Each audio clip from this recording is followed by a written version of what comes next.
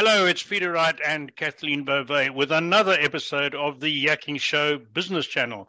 This is a show where we bring you expert guests to give you actionable business tips and ideas to help your business thrive and survive in the interesting times we seem to be heading into. Today, we have a departure from our normal practice. We have 4 guests instead of 1, but it's not my job to introduce guests. Kathleen does it better than I do. So first, let's introduce co-host Kathleen Beauvais. Hi, Kathleen. How are you doing today? I'm doing great, Peter. Thank you so much for that. And thank you also very much for tuning in to our show. And today is a very special show, which we are so excited about. Today's guests have all co-authored a book titled The Most Amazing Marketing Book Ever. You're going to want to get a copy of this as soon as possible. It's a collaborative work by 36 marketing specialists worldwide. The book is now available in paperback, audiobook, and Kindle versions. So let's just jump right in with our very first guest. So Laura van der Lindomen is our first guest. And Laura is a former tech industry sales exec turned actress, voice-over artist, author, and public speaker. She appears regularly in films, TV commercials. Additionally, she coaches business professionals and entrepreneurs who need to become more comfortable and charismatic on camera. She hosts 2 YouTube video series on this topic. The first, On-Camera Tips for Busy Execs, and the second, On-Camera Confidence. Laura, can you tell us about your chapter in the book about leveraging your video and YouTube channel? Absolutely. And thank you, Kathleen and Peter, for having me.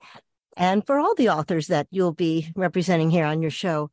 My chapter is chapter 11, and it's all about leveraging your videos and YouTube channel, because video is an important part of any marketing strategy.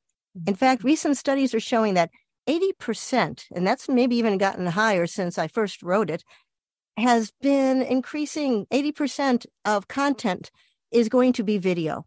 And they're going to take all different shapes and forms. I mean, literally all shapes and forms. You're going to see what's typically seen on YouTube in the typical horizontal landscape mode, but you're seeing more and more of the vertical or portrait mode, which shows up on a lot of other social media.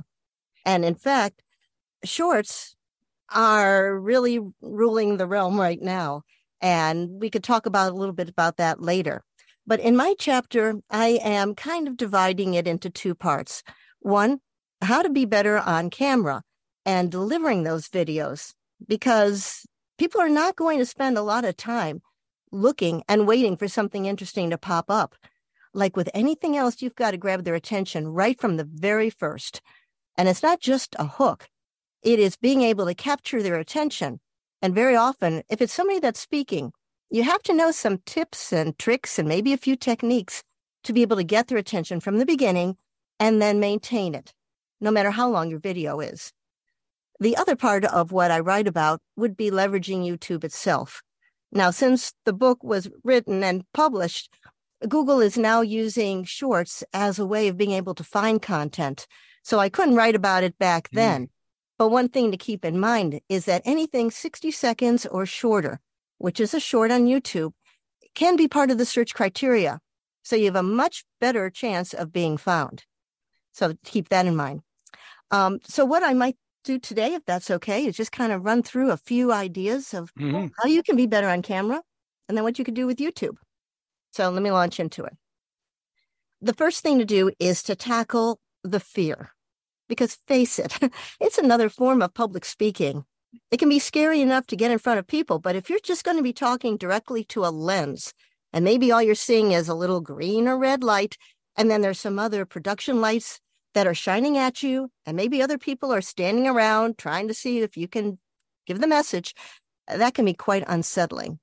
So how do you get over that? Well, a couple things to keep in mind is, one, you don't have to be perfect. In fact, that is the big distinguishing mark between humanity and AI. AI is going to be perfect as much as it's written. However, it's also going to be boring. It's going to be dull. It might be one note. And it's not going to have the nuances and the emotional reach that a person is going to have. And of course, all this will probably get better a little bit as we go along. But the most important thing is just to be able to relax You are going to make maybe a few mistakes. And if you do, guess what? It can be edited afterwards. But know a few things about how to work with the camera.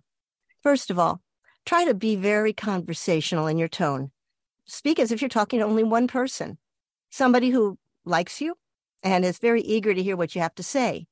And if you have a hard time imagining that when you're looking at a light, you might even put a picture of somebody up there, a real friend, so you can direct your comments to them. Something else to think about is that with the camera, unlike in person, our view is going to be pretty short, and we're working with what's called a frame. That's kind of like the box I'm in. You see, there's only so much room, and small movements are going to look huge on camera. Mm-hmm. So if you are a big hand talker, for example, that could be distracting on camera, whereas maybe not so in person. You want to try to stay as still as possible while being comfortable. But if you move around too much, you might actually get people dizzy or totally go off screen. So you got to be careful with all of that. You're going to want to make sure that you have good sound quality, especially since so many videos are being repurposed now for audio. You have to make sure that you're easily heard, that there's no echoing, any bare floors are covered. Now, if you're going to work in a production studio, they'll probably take care of all that for you. But if it's just you, you want to find a quiet space and try to make it as dead air as possible. The same thing goes with lights. You want to have lighting that you could see the person. There are different types of lighting available. But if you're going to be doing anything, especially outside, make sure that the light source, like the sun, is not behind you, because it'll be obscured in the camera and people won't be able to see you, and there'll be a lot of distractions. You can also use things like dynamic delivery. You can vary your tempo, your pace, your volume. You can use pausing for great effect. So those are just some of the tips that I offer. On the Wonderful. Okay. Sorry, Laura, I didn't mean to cut you off. You're perfectly on time, and it's very clever. Is it very accurate what you've just been saying? My lighting is awful. The camera I normally use worked perfectly when Kathleen and I spoke on Zoom this morning, and when I switched on for this, for some reason my computer won't accept that camera, and I had to go onto the built-in camera, and it doesn't like the light. So there's a case in point. Very good, and I like your advice to get over the fear. That took Kathleen and I a little while to get used to as well. Fortunately, and still working on that. Well, in my case, age helps. Once you get past a certain age, you don't mind making a fool of yourself. So anyway, Laura, thanks so much. We for our audience, we're going to be talking to Laura again, and all our guests at the end of this episode. We're going to have a little bit more of a discussion. But now it's my job to introduce our next author, Giuseppe, who authored chapter 13, and Giuseppe is a transformational coach, a business strategist, and a marketing consultant. He works with inspired and driven people ready to step into the next phase of life and beyond. And he has built a successful, fulfilling career as an attorney, but he changed and he got into the exciting world of marketing, and I'm sure much more exciting than being an attorney. But anyway, that's just my opinion. Giuseppe comes all the way from Rome. So, Giuseppe, you're going to talk to us about your chapter, which is creating a powerful message. Please tell our audience. Yes, thanks a lot, Peter and Kathleen, for having me on the show. And first thing that I want to say is that I co-wrote my chapter with Al Boyle, who's not on the show today, right, but is a co-author and shares the responsibility and the honor of having written our chapter.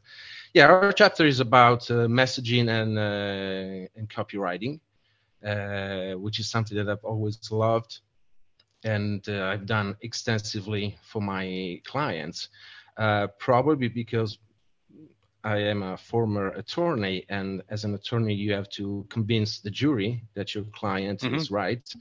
And so copywriting, which is a sort of a persuasive way of writing, is kind of similar.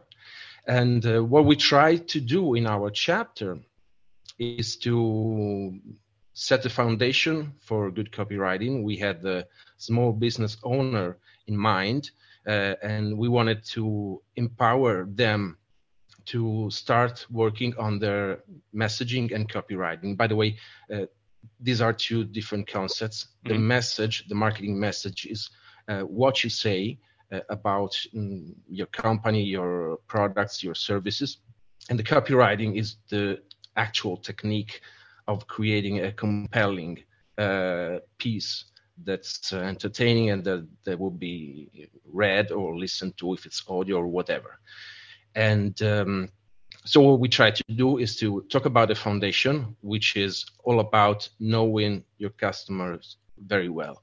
This is where it all starts. You have to do your research, and you have to get to know your ideal clients very well, just like you know your old friends.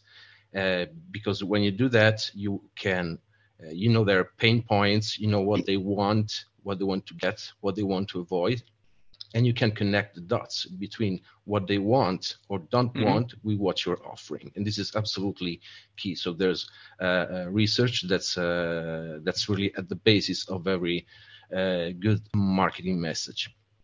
Then we gave a couple of more technical tips on how to structure a piece of marketing using two well-known framework: the problem, agitate, solve, and the AIDA, attention, interest, desire, action. And what we also did, because I am also a coach and working with clients, I know that often they have some kind of blocks when it comes to the time to putting themselves out there, creating marketing, talking about themselves. So there are, I think, a couple of very interesting and useful tips on our chapter about overcoming these sort of blocks of obstacles that many small business owners and entrepreneurs find. And I think what we try to do is really to create a chapter, and this has been, the goal for every chapter in the book, something that's very actionable. You can just pick one of the 10 tips, and this is true of all the chapters of the book, and just find something that you can implement right away to do better marketing, essentially. And I think this is what I can say about the book. I don't know if you want me to elaborate more on a specific aspect, or No, I think you've covered it very well. And just to reinforce what you said, I've read your chapter, and there's 10 very good tips in there. And towards the end of the show, we're going to ask you for which one you think people should work on right now. But we'll leave that for a bit later. So now it's back to Kathleen for our next author. Yes, our next guest, Jeff Tarrin. Now, Jeff is the COO of Gunderson Direct, one of the largest independent agencies focusing on direct mail. During his 6+ years at the agency, it has more than tripled in size. His clients range from well-funded startups to Fortune 500 companies. Direct mail is considered old school, but is currently enjoying a renaissance. It ranks as the most trusted channel among consumers. So, Jeff, tell us about your chapter on direct mail. Well, thank you, Kathleen. Thank you, Peter. And especially thank you, Laura, because I'm a hand talker. I always have been. And what I'm going to do right now is I'm going to put my hands on the side of my desk, and I'm going to stand really still and not move them, I promise. Okay. All right. So thank you very much. Chapter 21 is on direct mail, and I really appreciate the opportunity to be on the show and to talk about it. You're all familiar with direct mail. It is perhaps unique in a very important characteristic. It's the only totally personalizable marketing channel that's also physical. So each person, and your own lives, you're targeted with thousands of digital marketing messages every day. You see a small number of those. You interact with even a minute percentage of them. But if you're in a typical household, you get 4 to 8 pieces of mail a day. You have to touch and react to every single one of them. And again, something that Kathleen, you alluded to, it is the most trusted channel by consumers. There are just very few scams in direct mail. It's how your major financial institutions get in touch with you. In the U.S., it's how the IRS and our government gets in touch with you. Healthcare providers use direct mail, and that's because the data that is the basis of direct mail, which is address-based data, is validated as absolutely the best way to reach you. We know where you live, and that's how we're going to reach you when we have to. I'm going to give you some of the most highlight what I would consider to be the most compelling tips to make a direct mail program work for any company. Number one, it's largely about targeting. I don't play golf. Okay. If you send me the most beautiful brochure, letter, package, etc., about golf, and you give me a half off on the membership for the rest of my life, I can tell you where that offer is going. You've wasted a mailing on me. That includes the data, the cost of printing, the cost of postage. So make sure you have good quality data. Make sure you know who you are targeting. That is essentially where your mailing strategy has to start, who you're targeting and how you're going to reach them. So that's super important. The second thing that we always discuss with our clients right up front is that direct mail is an offer-driven channel. So your offers have to be relevant to what you're selling. Hopefully, if not, you can give a dollars off offer, or an Amazon gift card is common. But to the extent you can make an offer relevant to what you're selling, to the extent you can make your offer relevant to your brand values, so it aligns with what your brand is all about, and also importantly, recognizing where the buyer is in the sales funnel. Is it a free sample, or is it dollars off so you buy today? Is it a free white paper if you're doing B2B sales, that kind of thing? So how close is your target to buying? What do you have to do to move them to the next level to close the sale? And finally, also, offers need to be substantial enough to move people, and they need an end date. Direct mail is about fear of missing out, FOMO. If I don't have an end date on an offer, I never really have to act on it. So we always want to put an end date on an offer to get people to move. And the reason offers in direct mail have to be fairly lucrative relative to other offers is you can't click on a piece of mail. And our society is so based on that immediate ability to respond that if you have to, but a direct mail, for example, you have to put it down. You have to go online. Maybe you have to scan a QR code, go to a store, make a call, whatever it is, you have to leave our channel to respond. So the call to action and the offer need to be very clear, and they are very important. And finally, as Giuseppe talked about, creative is also very important. The copy is very important. The design is very important.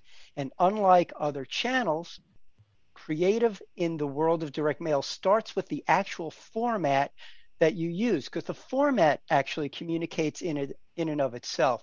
A postcard is perfect for a simple promotional message, for example. But if you are selling a mortgage, you probably want to put that in an envelope, something of a letter about it, more information, something that just puts a lot more gravity to it. So we think very carefully, not about the message, but what the format itself communicates about the company and the message when we are designing creative. And it's kind of obvious, but you need to craft a message based on what you want people to do. And I say that because we're really most often sending people online, right? So we're selling an online experience, or we're giving them a really, really good reason to call somebody right now. So in the case of online, we'll show mobile screens or other computer online screenshots. We'll show what the form looks like, perhaps, so people can see what they're getting into and already start that experience before they actually respond. But what we're very conscious of is just making sure we are moving people to where we want them to go and setting an expectation. So when they reach that landing environment, for example, they know exactly what they're going to be doing there, and there are no surprises. There's no dissonance between what they've seen in the mailing and what's on the landing page. Right. And finally, don't assume. We have been mailing for years and years. We have mailed billions of direct mail packages on behalf of clients, and I still could not guarantee what's going to work in any given situation. Test your offers, test your formats, test your data sources, and keep testing simple until you really are comfortable with direct mail and have a lot of experience. We do what we call A/B testing, which is as simple as it sounds. You isolate variables, test A versus B, and keep everything else in the mailing the same. until you have enough experience where you could play around, you have enough quantity, and you can test a number of variables in a single mailing. So there you go. Those are my top tips for getting into mailing and being successful. And you'll see those and a bunch of others in chapter 21 in our book. Wonderful. Thank you very much, Jeff. And good to see that one of the earliest promotional techniques is still going strong, direct mail, right? It sure is. Thank you. Hundreds of years, and it's still going strong. So our next guest, it's my privilege to introduce our next guest, who is a repeat guest on the Yakking Show. Sandy has been with us twice before, once to do an hour-long premium episode on her speciality, or one of her specialities, Evernote, which is getting good reception from many of our listeners and viewers. So Sandy is a business advisor. She has 30 years of experience of ongoing training on social selling, especially on LinkedIn, starting and scaling online businesses and effective networking. And she does a lot for community, various people in the community and various organizations, which is great. Sandy's also a certified Evernote specialist, but she wrote her chapter 25, and the title of it is, I've got to read this because it's so good. Tell us about your chapter, How to Make Promotional Products Sing. And I'm not sure if you mean that literally or metaphorically, but it sounds interesting. So tell our audience how to make their promotional products sing, Sandy. Well, thank you, Peter and Kathleen, for having me back on the show. It's always a pleasure to be here. And thank you to all my fellow authors who helped make this opportunity possible to become an author. Well, Peter, if you wanted promotional products to sing, you really could. There are different instruments like kazoos and iTunes gift cards that you can brand. So that is a possibility. But I actually can't take credit for that title. I think my editor put that one together. But like Jeff spoke on with direct mail, promotional products is a very long-standing, old-school style of marketing. And I said, it's kind of funny because it almost didn't make it into this book. I had to pitch a little bit to share my passion for the effectiveness of promotional products with Mark Schaefer. Big shout out to Mark and the Rise community too, for also making all of this possible. In that they have not stopped being effective. If anything, they're more effective today in a digital world because everything is so untangible. You see it and it's gone. You hear it and it's gone. And promotional products can potentially stay around a very long time. That has to do with what you choose. And that was really the focus point of my chapter 25 on promotional products in the book, was the idea that if you choose well, people will want to keep that promotional product. One story I tell in my chapter is about a mortgage broker who was going to an event. I think it was a trade show. And he, of course, wanted to book meetings with people to advance his business. And he chose an interesting promotional product. It's not your typical trade show giveaway. He chose a 4-foot cubic shaped walking stick. Wow. Which is kind of big and heavy to take to a trade show, to have a box of those. I think they came only like 25 to a box. And so he didn't take every single one that he had ordered from me. I think he just took one box in. Well, I don't think either of us expected the outcome of that, where people started going to the booth and getting one of these and walking around the floor with them. And as people saw them, they were like, ooh, where'd you get that? How do I get one of those? And suddenly this gentleman had a whole full booth of people coming to check out what he was talking about so they could get one of these walking sticks, because, that's what attracts people to a booth, is what's being given away. And he eventually was down to his last one and successfully booked more meetings at this show than ever before, because he started telling everyone, I'm sorry, I don't have any more of these, but if you book a meeting with me, I promise I'll bring one to your office. And so he booked all the meetings he wanted that day with just that one out of the box idea of a promotional product. And that's also an example of something that sticks around for a while. It's like I said, it's a cube shape. It's not flat like a yardstick. So it's very heavy duty, and it's something that will last for decades. And be useful for a very long time. And that's one of my personal preferences when I'm working with my clients is if we're going to do a promotional product, let's give something people actually want and will use and keep for a while.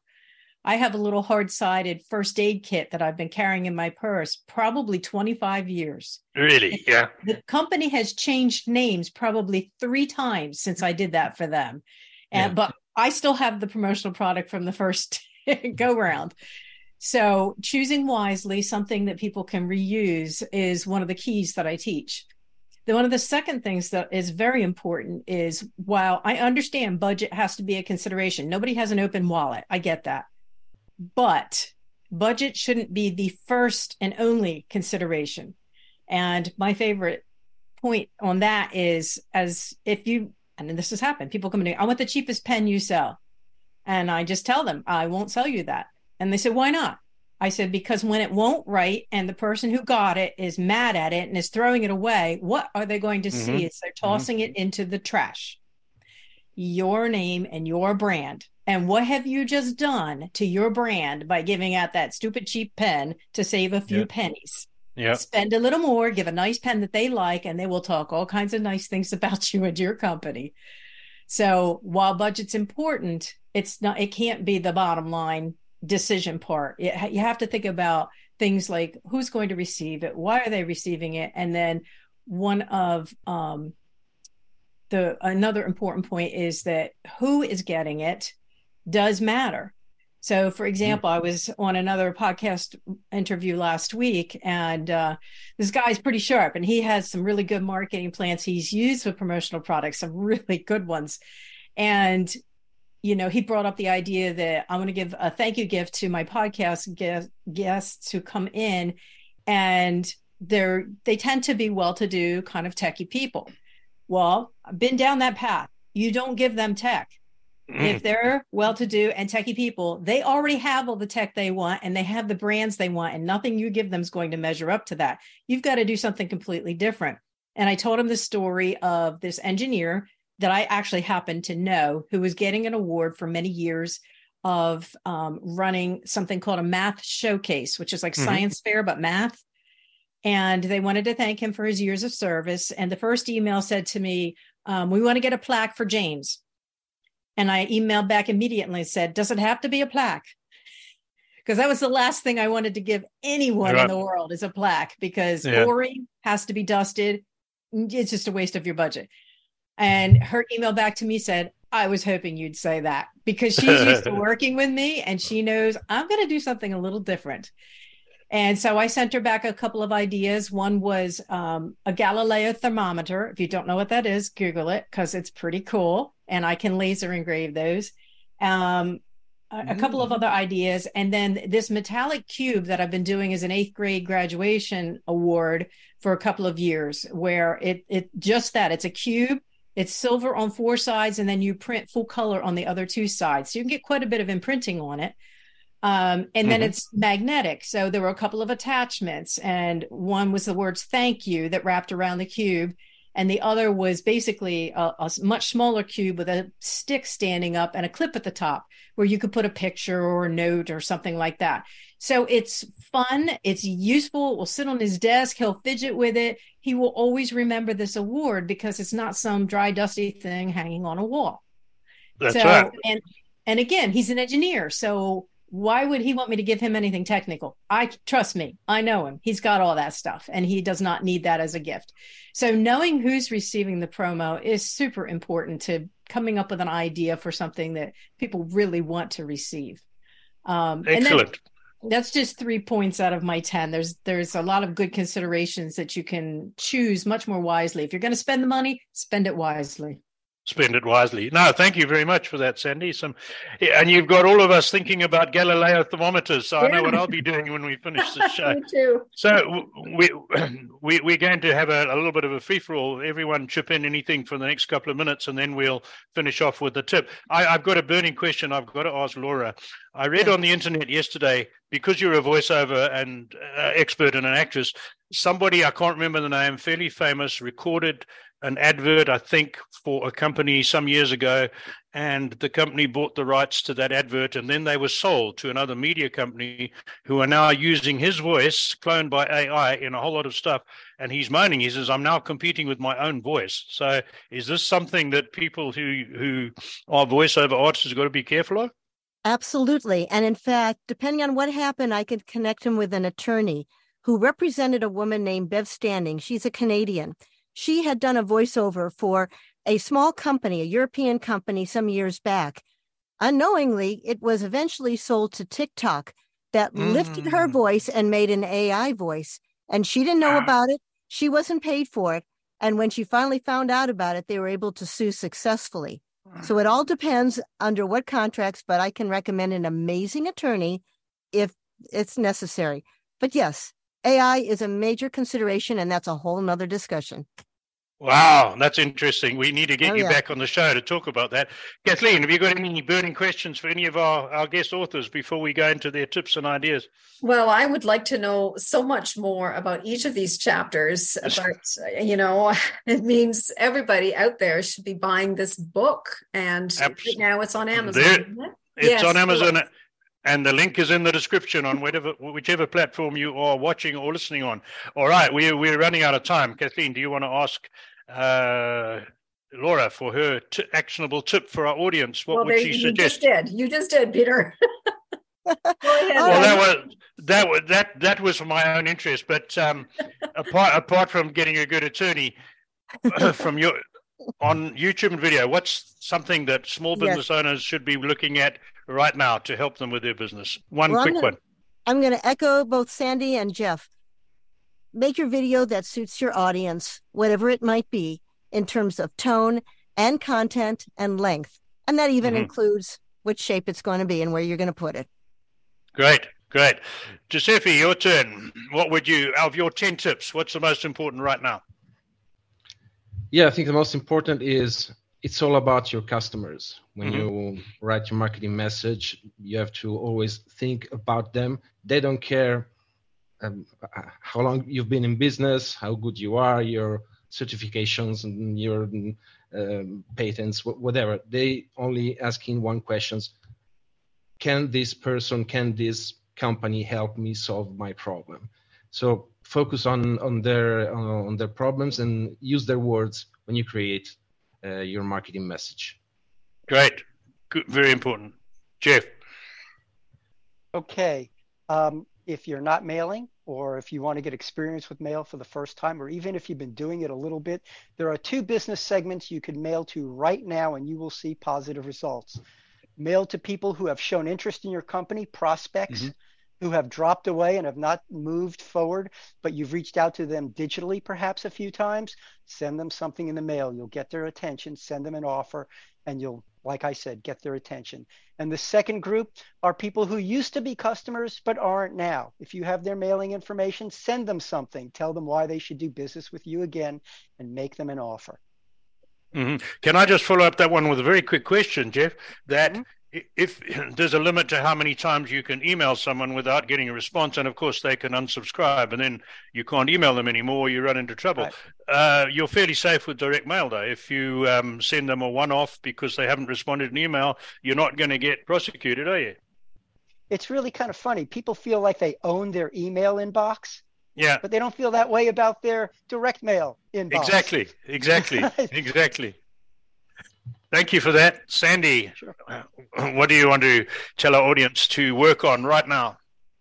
Okay. Since everybody's brand has got to be out there and things do need to be logoed and promoting your business, before you spend any money, clearly define what you want your promotional products to accomplish so it can guide your choice, whether you want brand awareness, a thank you, promoting visibility of the business.